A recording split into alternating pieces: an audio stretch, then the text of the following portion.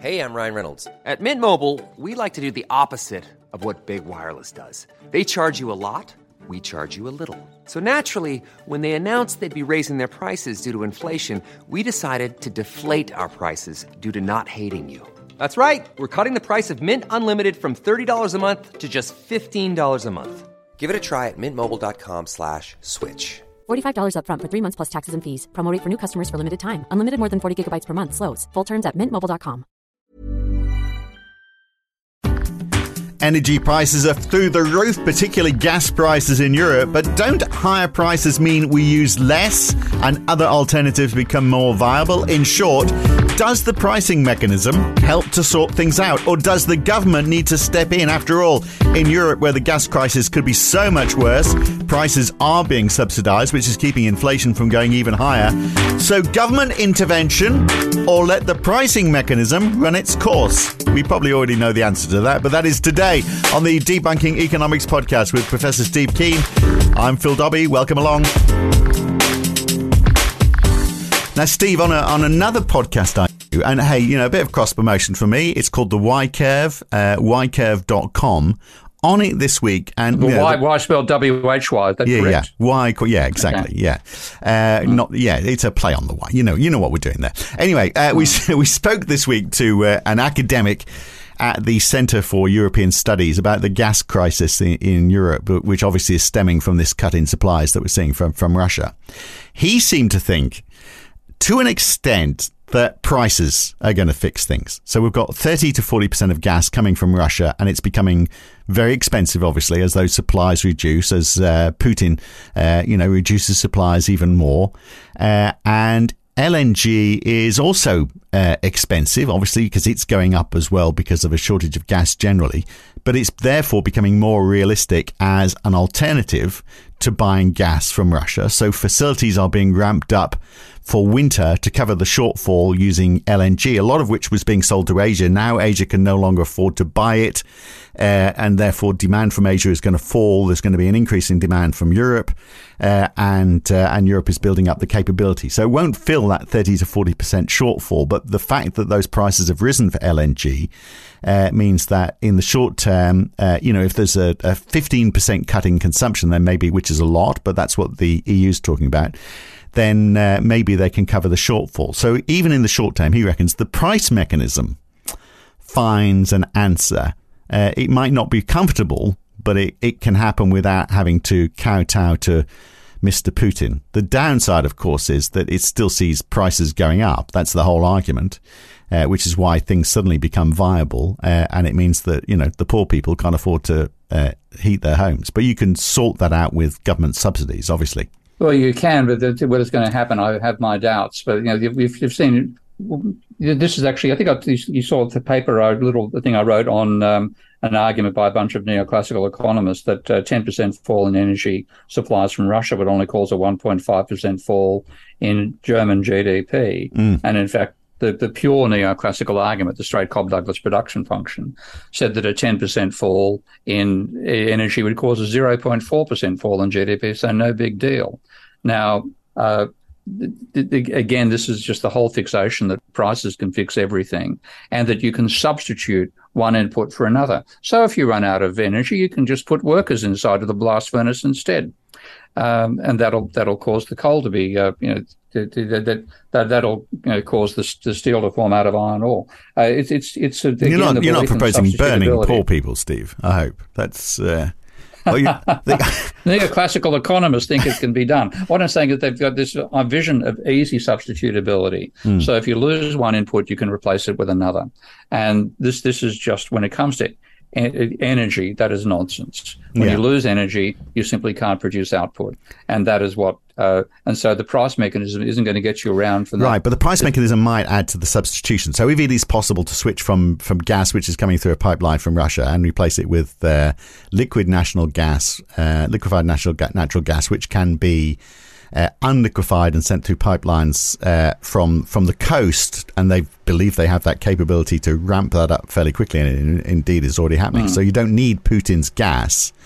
Then you're starting to see supplies picking back up again, and then perhaps Putin is going to start saying, well, hang on a second, I'm losing out on revenue on this. So maybe he will actually start turning his taps back on again. All of that is being driven by the pricing mechanism. And Putin might realize he can get more from Germany and the rest of Europe than he can from China, for example. So again, it's to an extent he's right, isn't he? That the price mechanism does have quite an influential part to play in all of this.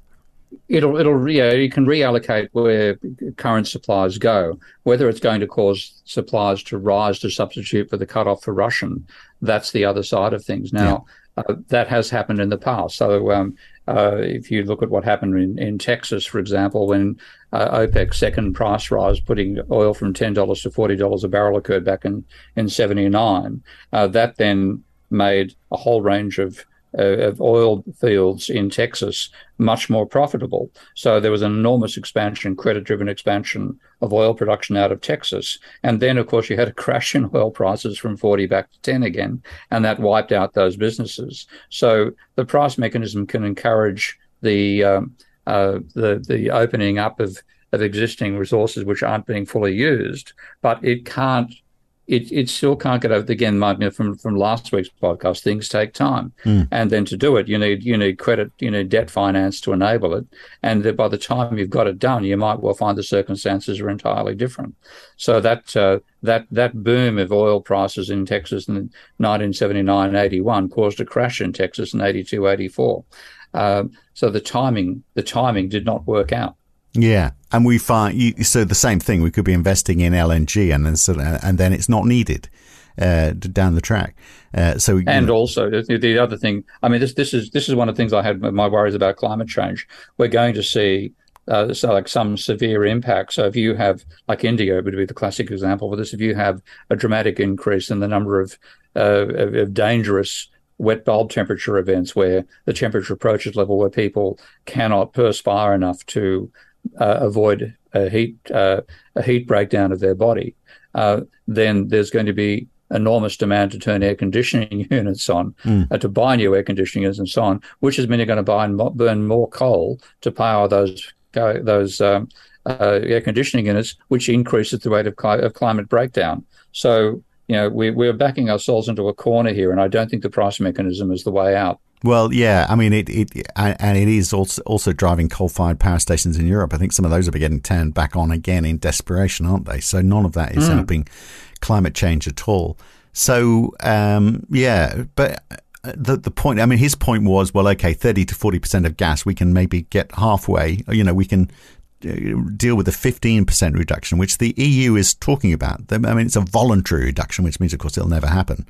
But if there's a 15% reduction in the consumption of gas from Russia, and they're talking about things like, just turn your thermometer down by 1 degree and wear jumpers and, just think about your energy consumption that little bit more. That'll bring down consumption by 15%. But if prices are going up as well, then industry, which is heavily reliant on gas or energy, is going to find their input costs are going up markedly. And I think that's what the point you're trying to make, isn't it? You're going to see a downturn in the economy resulting from that. You have to. Yeah. People talk about growth versus degrowth. There's really two forms of degrowth. There's a degrowth you do in an organized fashion, and the degrowth you experience because the system can't cope with the circumstances you've let it get into. And we've got into these circumstances by believing the price system can fix everything.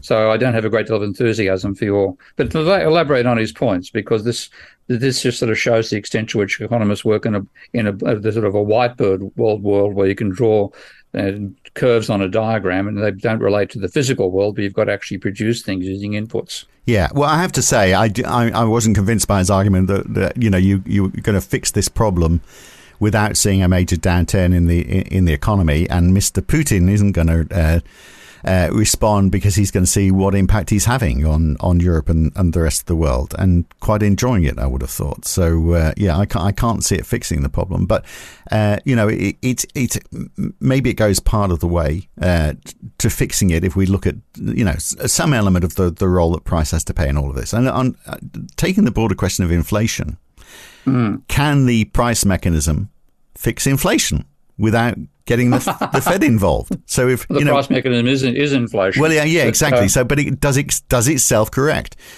So prices go higher, we buy less, demand softens, prices come down, inflation over. I mean, without the Fed pushing up interest rates, which hits homeowners, increases the cost of borrowing for businesses, and, potentially makes the situation worse. Would it be better, in other words, if we let inflation see its course, the price mechanism do its thing, and central banks actually did nothing at all? Well, I'm biased in that direction as it happens, because I don't think that, again, there's the hammer and nail issue again, that the hammer they've got is interest rates. Therefore, they see the supply-driven inflation as demand-driven inflation, which can be beaten off by putting up interest rates and causing factor prices to fall, where factor prices means wages. And that's, wages are already falling. So, you don't want somebody coming in with the wrong tool into the circumstances, and that's what central banks are doing this time around. So I would prefer to say them what they should be really doing, and this would go against what they've done for the last 40 years, is set the interest rate level so that you eliminate asset price bubbles, because that's where most of the borrowed money has gone. But the thing is, the Fed got so caught, the central banks around the world in general have got so caught up in promoting asset price bubbles that they can't bring themselves to do without that tool as well. But I think, so that would have to be quite high, wouldn't it? So you set it high enough that people... I think what it's done now is enough to protect the wind out of the asset bubbles, because people, you had people taking out mortgages on rates of 2% and 3% for the mortgage, because the base rate set by the Federal Reserve was 0, and now they're facing rates of 5%, and suddenly the servicing costs are through the roof, and they're making their own decisions at that level to try to get out of debt. And they're no longer expecting the asset price inflation to finance their positions. So I don't think we have to go any higher than now. I think we can actually have effectively a negative real rate of inflation. So the rate of interest, so the rate of inflation, running at say 8%, and the reserve rate at 3%. That will be enough to knock out the asset price inflation. And then it's a question of how you manage that decline in people's equity. That's more what I'd be looking at than trying to control the rate of inflation. Yeah, like the rate of interest. You're knocking the price down on my house, Steve, where the mortgage, if I hadn't renegotiated it just before Christmas, and I renegotiate it now, it would be £900 more per month. Which, and that's before, interest rates have gone up even more, as they keep doing. So, I'd be getting to the stage where I actually can't afford to pay the mortgage anymore. I'd have to sell the house at a discount. And, you have a lot of very unhappy campers if you do that. But that rate that you're talking about obviously is dependent on how highly leveraged we are. That percentage would be much higher. The most leverage we're much leveraged, the more leveraged we've been in history. And this, again, central banks have let this happen. And this is why I'm so angry about neoclassical economics in general, because it says, don't look at what matters, look at our model. And what they've said doesn't matter is the level of credit. They've always ignored it. They've always got it wrong about how credit drives the economy. They believe credit is just a redistribution of spending power. So even though they record the data on private debt, and they therefore record the data on change in private debt, which is credit, they don't take any of account in their modelling. And what they've done is that credit has driven up asset prices. Again, part of the theory tells them that credit doesn't drive up asset prices. And being good neoclassical economists, they don't check their arguments against the data. You do a quick check of the data, and I find correlation coefficients of 0.6 between change in the change of mortgage debt and change in house prices, and also change in margin debt and share prices. According to them, they simply assume it's 0. They've led us into this trap. So, the trouble is. But if you're saying if we hadn't gone down this road, or we somehow miraculously managed to get that, that we deleveraged to such an extent where things were manageable, then we should just set a flat interest rate, and that is enough to discourage investments in assets which are speculative assets. And I guess that would also encourage more money to be invested as well, if you're getting a higher percentage return, or savings. We've let banks end up as being, Keynes put it beautifully back in the 1937 in the General Theory of Employment, I think was the paper, and he said he was very disparaging about the stock market in general, and said that the flexibility that the stock market appears to give you is nothing like the actual situation for the producers in the real economy. So the fact that you can sell out of wheat and into barley and the futures market or the commodities market in one day does not mean that a farmer can change from wheat to barley in one day. Yeah. So and then on top of that, he said, when the management of your economy comes down to the actions of a casino, the job is likely to be ill done. Well, we've had 40 years now of central banks ill doing this job, and now they're paying the price for it. But we're paying the price as well, of course. Yeah. So okay, but we're saying then the Fed should do nothing. It is the pricing mechanism that would see us through this increase in inflation. It will self-correct. Prices. What it won't self-correct is incomes of the people at the bottom of the scale. So the guy I was talking to about the fuel crisis in Europe this winter.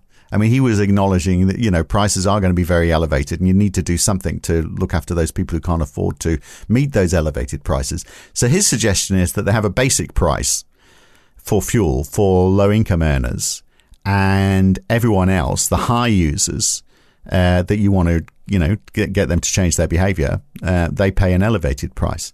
So rather than just increasing welfare payments, which would be another way of doing it, what you could actually do is almost like have a staggered pricing like we do for tax brackets, where there's a low price up to a certain level of consumption, and then, have other levels where the price increases depending on usage. The more you use, the more you pay per unit, almost like the opposite of economies of scale.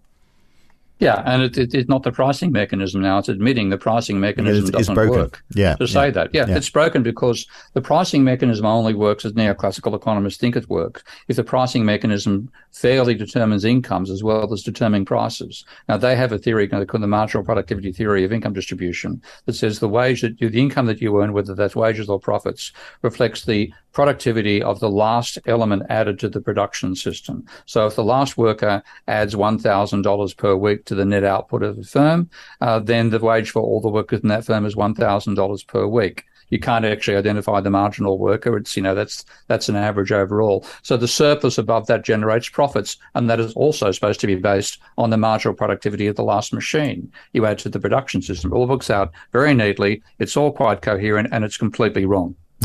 Apart from that. Okay. Yeah. Apart from being completely wrong, it works out really well. But what that means is they, as well as saying that the price mechanism will choose the price where demand equals supply, they're also assuming that the income distribution is fair. Now, what we've seen in the real world, and certainly the last 40 years, a courtesy again of neoclassical economists, is the execution of raw power. The workers cannot bargain. Individual workers can't bargain against a large corporation. They needed unions to do that. We've pretty much destroyed unions. So the bargaining power is completely skew if workers did not get their marginal product. In fact, what you're getting is a share in the productivity of the energy system you're part of, and you're bargaining over how much of the surplus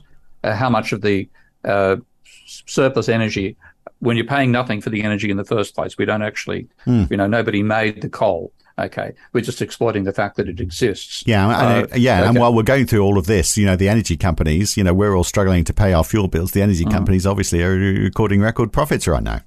Yeah, but the thing is, it's the essential role of energy that they're missing out on here, and this is why I've just come back to the whole thing of what if you don't have any energy coming in? What's your output? Your output is zero, and this is. Like this paper that I had to go at, which the Rudy Buckman was the lead author on it, and it said that incredulous that the Leontief production function, which is the one that I use, that said that output is directly proportional to energy, said that energy must be a serious bottleneck. Well, yes, it is, Rudy. Okay, no energy in, nothing comes out the other end. So you can't solve that with the price mechanism. What you can do is reallocate where the pain is experienced. Yeah. So what you're saying is if Europe can pay a higher price and Asia can't reach that price, then it's going to be Asian output that falls rather than European output. And you can substitute, liquid national gas. Yes, okay, you can use that instead of LPG can be used as a substitute for liquid national gas in a lot of production processes. I'm sure not all, but most of them, there was pretty reasonable substitutability between those forms of energy. but you can't substitute non-energy for energy. Yeah, and you can't also, I mean, the other argument is that, these rising prices could be good for the green economy because it suddenly makes alternative energy more cost effective. So you might get investment going into green and renewable resources. But of course, not if people see this as being a short-term demand problem or supply problem, I should say, and the prices will come down again. I mean, it's a risk. It's a risk to assume that they won't. Yeah, but this is not short term. I mean, what we're getting at this time now is we're striking the limits to growth. We're running out of the physical resource. We're not exhausting them. I mean, there's enough coal, apparently, even at current rates of growth of energy consumption, for us to fuel the global economy on coal for the next 3 centuries. But if we did that, we would have a planet with 2,000 parts per million carbon dioxide and quite possibly the tachyderms that are the only things left alive on the surface of the planet. So we are facing constraints from all sorts of directions, and the price system is not going to solve those constraints. Believing that price mechanism will solve them is what got us into this shit in the first place. Yeah. So if you've got a resource that is constrained, then the pricing mechanism doesn't work. That's what we're saying, isn't it? So, because in theory, if prices are rising, producers will know that they need to produce more to match demand. But if they can't because there's supply constraints, then the price mechanism doesn't work because of the rationing that's in place. You can certainly encourage like a shift from fossil fuel-based energy to renewable and nuclear, for example, by making fossil that much more expensive. So yes, okay, the investment will be directed towards what's called green energy rather than brown energy. But again, the time that's going to take to happen it is not going to mean you're going to solve this problem now. So you're going to get a price spike out of it. And the price spike will then say, well, what did that do in terms of the distribution of income? Can people at the bottom end of the scale who are still required for the economy to function, can they earn enough to pay their cost? The answer is no, they're going to go bankrupt. Well, the only way you can solve that is you've got to give them cash some other way. You can't rely upon the market price mechanism. You have to give the government stepping in some fashion. And even your pro-price mechanism friend there was saying you've got to change the price mechanism so that it doesn't screw the poor. Yeah, exactly. So the price mechanism doesn't work. Hey, look, Harold Wallazin, you're forgiven for not knowing who he is. He wrote he worked for the US Bureau of Labor Statistics. He wrote for the Journal of Political Economy in 1959. He wrote about whether the price mechanism works at all when there's a shortage of supply. He said, when the average of all prices creep upwards, do relative prices continue to change in response to shifts in demand and supply? If they do not, this may be in the long run pose a serious threat. If the price mechanism falters in performing its rationing function during a creeping inflation, the efficiency of the economic system and presumably its growth potential would be seriously impaired. So he's saying back then that, the price mechanism doesn't really work that well if you've got a shortage of supply. And you don't know who the author was? Yeah, Harold Wallazin. Wallerton, okay. That's a very realistic statement. I better take a look at that one. Yeah. But yeah, that's true. 1959. Long enough ago for us to forget his reasoning. Well, again, this is reasoning which look at the aggregate economy rather than microeconomics. Yeah. And the trouble is we've had a economic theory, neoclassical economic, which is absolutely microeconomic oriented in its thinking and wrong about microeconomic. And then that has determined the argument that the price mechanism can solve everything. It solves everything on the blackboard. But the conditions of the blackboard don't match the conditions of the real world. So, like for example, one of the classics is, according to neoclassical theory, if you reduce the level of output, your per unit cost will fall. The reason being they believe that firms produce on a point where the cost of each additional unit is higher than the variable cost of each unit that preceded it, because you're getting lower efficiency because you're working your variable units past the optimal point for its machinery.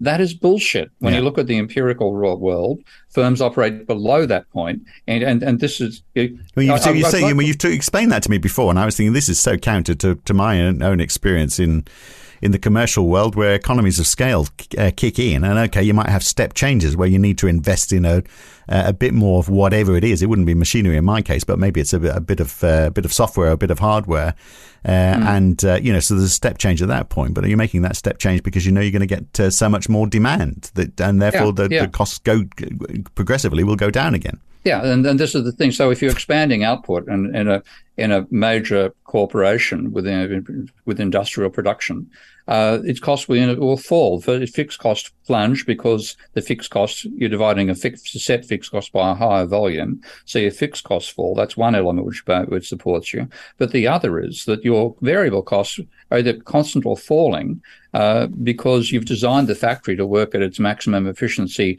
when it's 100% used. And as you approach 100%, your per unit costs are likely to fall. Your air conditioning unit is air conditioning the correct number of machines. When you put the machines in to maintain the internal environment of the factory, the temperature you need for whatever processes you're working on, then the higher the closer the factory approaches full capacity, the more you're using that air conditioning at the optimum level. You're not wasting any energy, which you are wasting when it has less than full capacity. So all these factors mean that real corporations face constant or falling marginal costs, and the neoclassicals can't even get off the ground base because they don't even have a supply curve in that situation. Right, but what have we got rationing though? So if we had and if energy was a big factor in your input costs, and there was some sort of mechanism that said, hey, the more you use, the more you're going to have to pay, then that would apply in that case.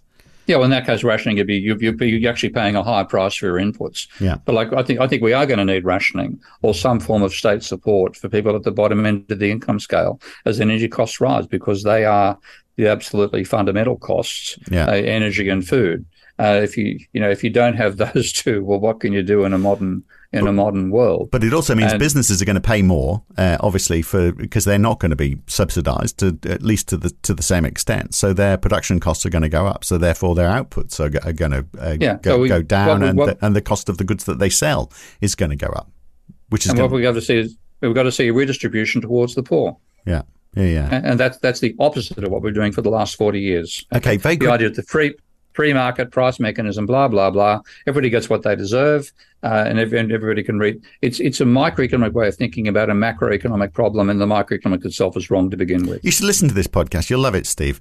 Just make sure you've got a punch bag close by. So I'm getting close to needing one. Yeah. Finally, then. We talked a little bit about the wage spiral last week, and the preoccupation the Fed and other central banks have got about, we don't want to see inflation coming from people wanting more money, pushing up prices. So they want, prices are going up, so people want more money to pay for stuff. Therefore, that increases the costs of stuff, and therefore they want more money again because inflation is going in this upward spiral. Does that actually happen, or does the price mechanism stop that happening? So, for example, if people want more money so that they can buy more or buy the same, actually, because inflation has pushed prices up, won't companies at some point say, hang on, we can see what's happening here? If we keep on paying people more and more, well, you can see why they want more, because we want them to have more because we want them to buy our stuff. But if we keep on taking the same margins and push prices up, this is going to go on forever. At some point, after maybe one cycle, aren't companies going to say, well, we'll meet those wage demands and we'll squeeze all our other costs to keep prices low because people now have more money to create demand? Isn't that how it's going to? And wouldn't they be smart enough to go, we only have to squeeze our margins for a little while for this inflation to blow itself out?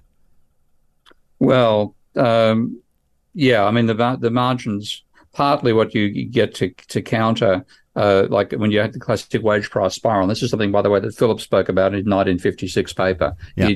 He said that what causes the rate of change of factor prices is the unemployment rate, the rate of change of the unemployment rate, and the wage price spirals, which he often thought were caused by an increase in imported input costs rather than domestic input costs. But once you get that spiral, it's self-maintaining.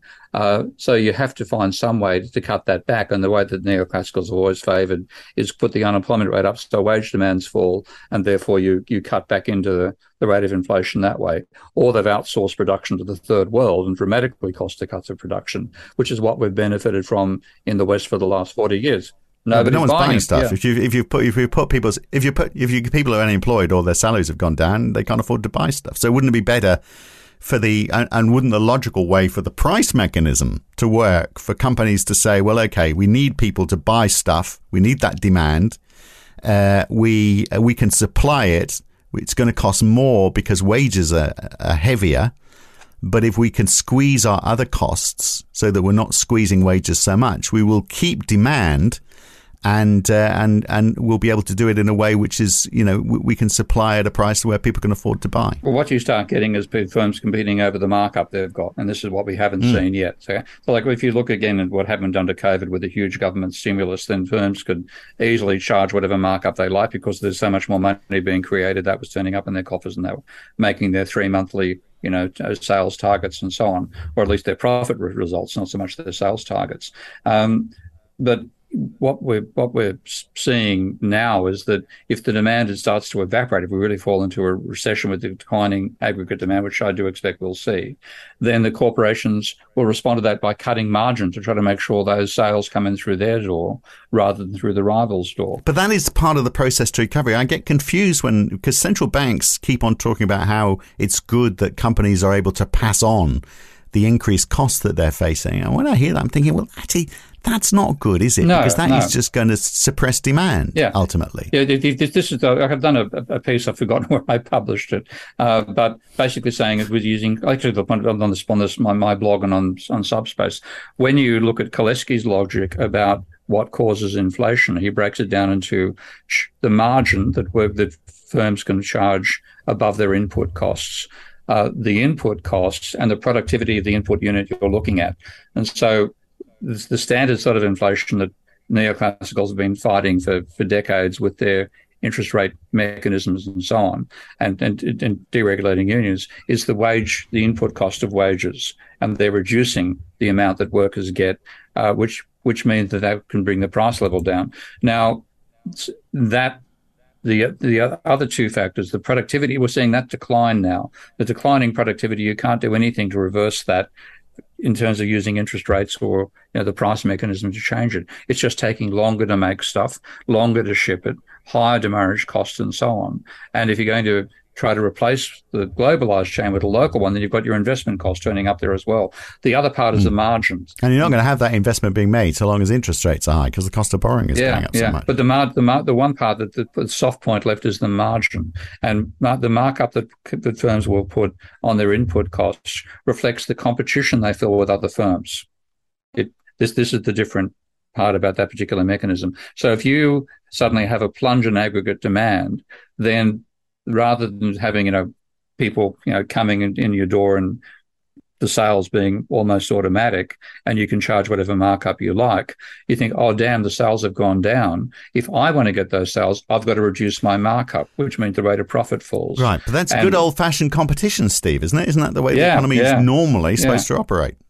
Yeah. And when that happens, then you are going to see that might take the price thing out of the prices, but it'll be the capitalist class and the profit rate that takes the hit. They're the ones who lose out. Rather than workers this time, because we've already screwed workers too far. Well, there we are. Happy days.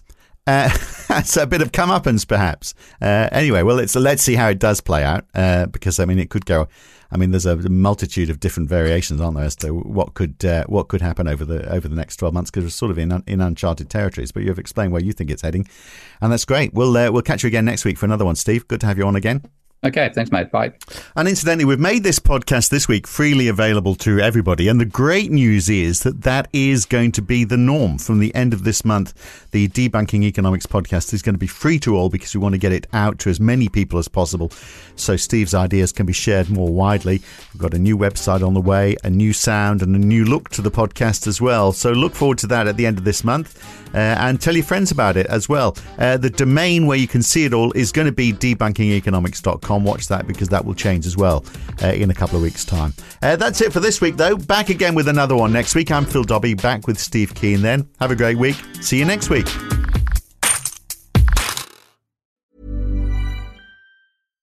Mom deserves the best, and there's no better place to shop for Mother's Day than Whole Foods Market. They're your destination for unbeatable savings, from premium gifts to show-stopping flowers and irresistible desserts. Start by saving 33% with Prime on all body care and candles. Then get a 15-stem bunch of tulips for just $9.99 each with Prime. Round out Mom's menu with festive rosé, irresistible berry chantilly cake, and more special treats. Come celebrate Mother's Day at Whole Foods Market. If you've enjoyed listening to Debunking Economics, even if you haven't, you might also enjoy The Y-Curve. Each week, Roger Hearing and I talk to a guest about a topic that is very much in the news that week. It's lively, it's fun, it's informative. What more could you want? So search The Y-Curve in your favourite podcast app or go to ycurve.com to listen.